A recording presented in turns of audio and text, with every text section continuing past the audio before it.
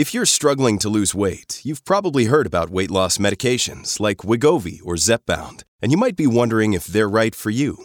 Meet PlushCare, a leading telehealth provider with doctors who are there for you day and night to partner with you in your weight loss journey. If you qualify, they can safely prescribe you medication from the comfort of your own home. To get started, visit plushcare.com/weightloss. That's plushcare.com/weightloss. plushcare.com/weightloss.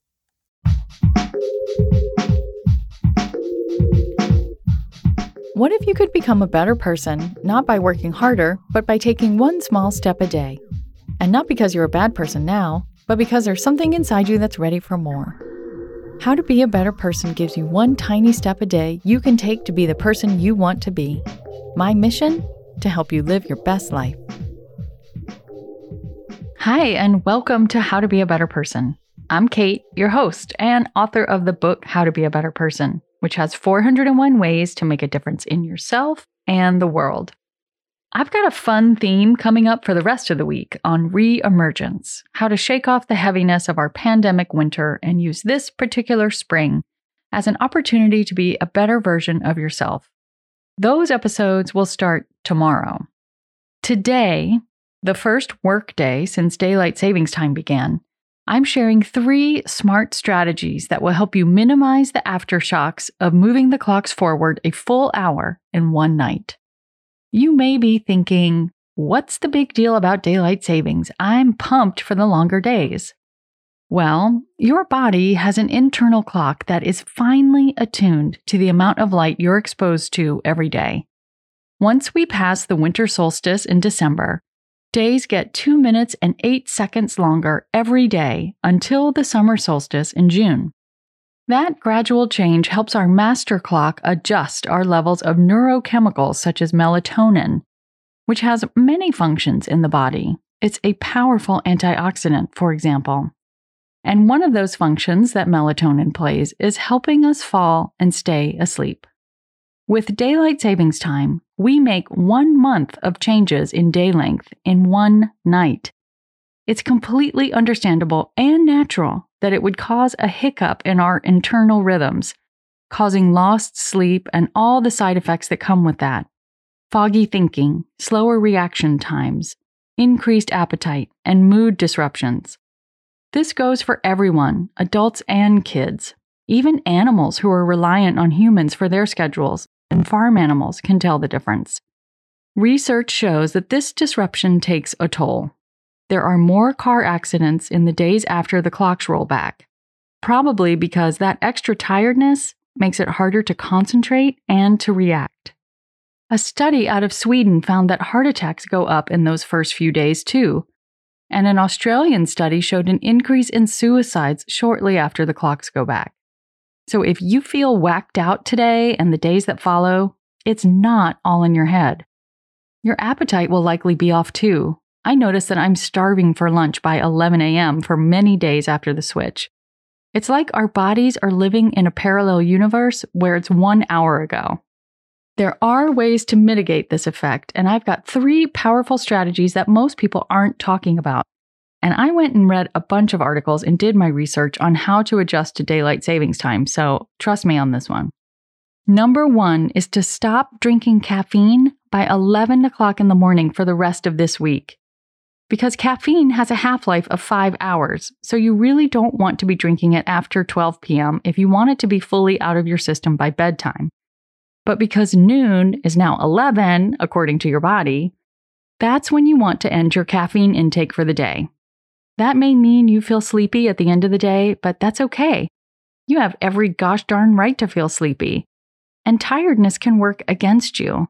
Oftentimes, when you stay up too late past the time that you're naturally sleepy, you get a second wind. You don't want to be dealing with that phenomenon on top of adjusting to daylight savings time. You really want to allow yourself to feel fully drowsy so that you'll get in bed before your regular bedtime according to the clock.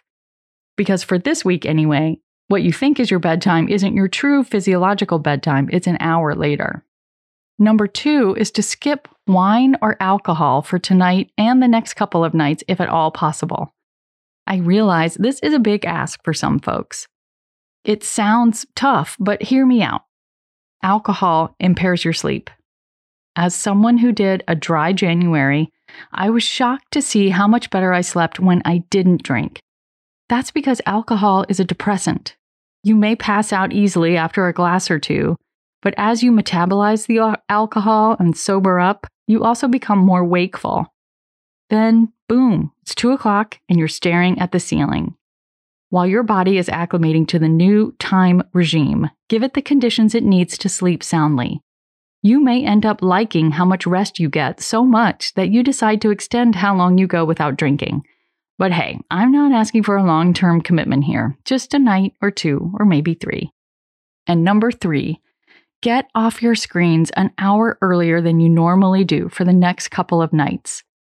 You can read that book that's been on your nightstand forever. If you just can't bear to do this, even for a night or 2, make sure that you've adjusted the settings on your device to night shift, which blocks the blue light emitted by your screen. Because it's the blue light that's stimulating to your pineal gland, which is the part of your brain that regulates your internal clock. Or you can wear some of those orange or red tinted glasses to block the blue light. This is something you should do every night, frankly, but you really want to be extra on point about it tonight and the next couple of nights and switch off the screens 2 hours before your normal bedtime. Making sure you finish up your caffeine intake by 11 a.m., skipping wine or alcohol, and really being disciplined about getting off screens an hour earlier than you normally do for the next handful of nights will help your body feel how tired it truly is at the time when it is ready to naturally fall asleep, so that you get the rest you need to acclimate to the new time paradigm without it taking a negative toll on your well-being. Think of these next couple of days as a buffer zone when your parallel universe and the real world can gradually intermingle until your internal clock catches up to the external clock. Your sleep, your mood, and your thinking will thank you.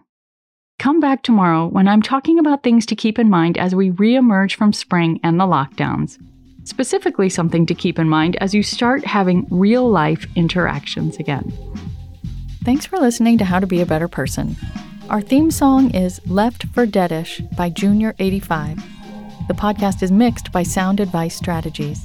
If you liked what you heard in this episode, share it with someone you think would like it too. Your voice matters.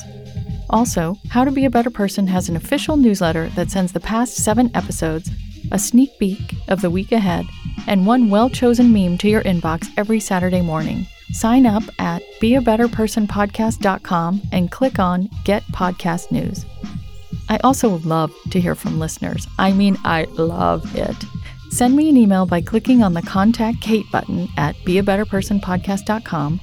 Tweet me at Kate Han, Katehan, or find me on Instagram at Kate Hanley Author. I look forward to connecting with you.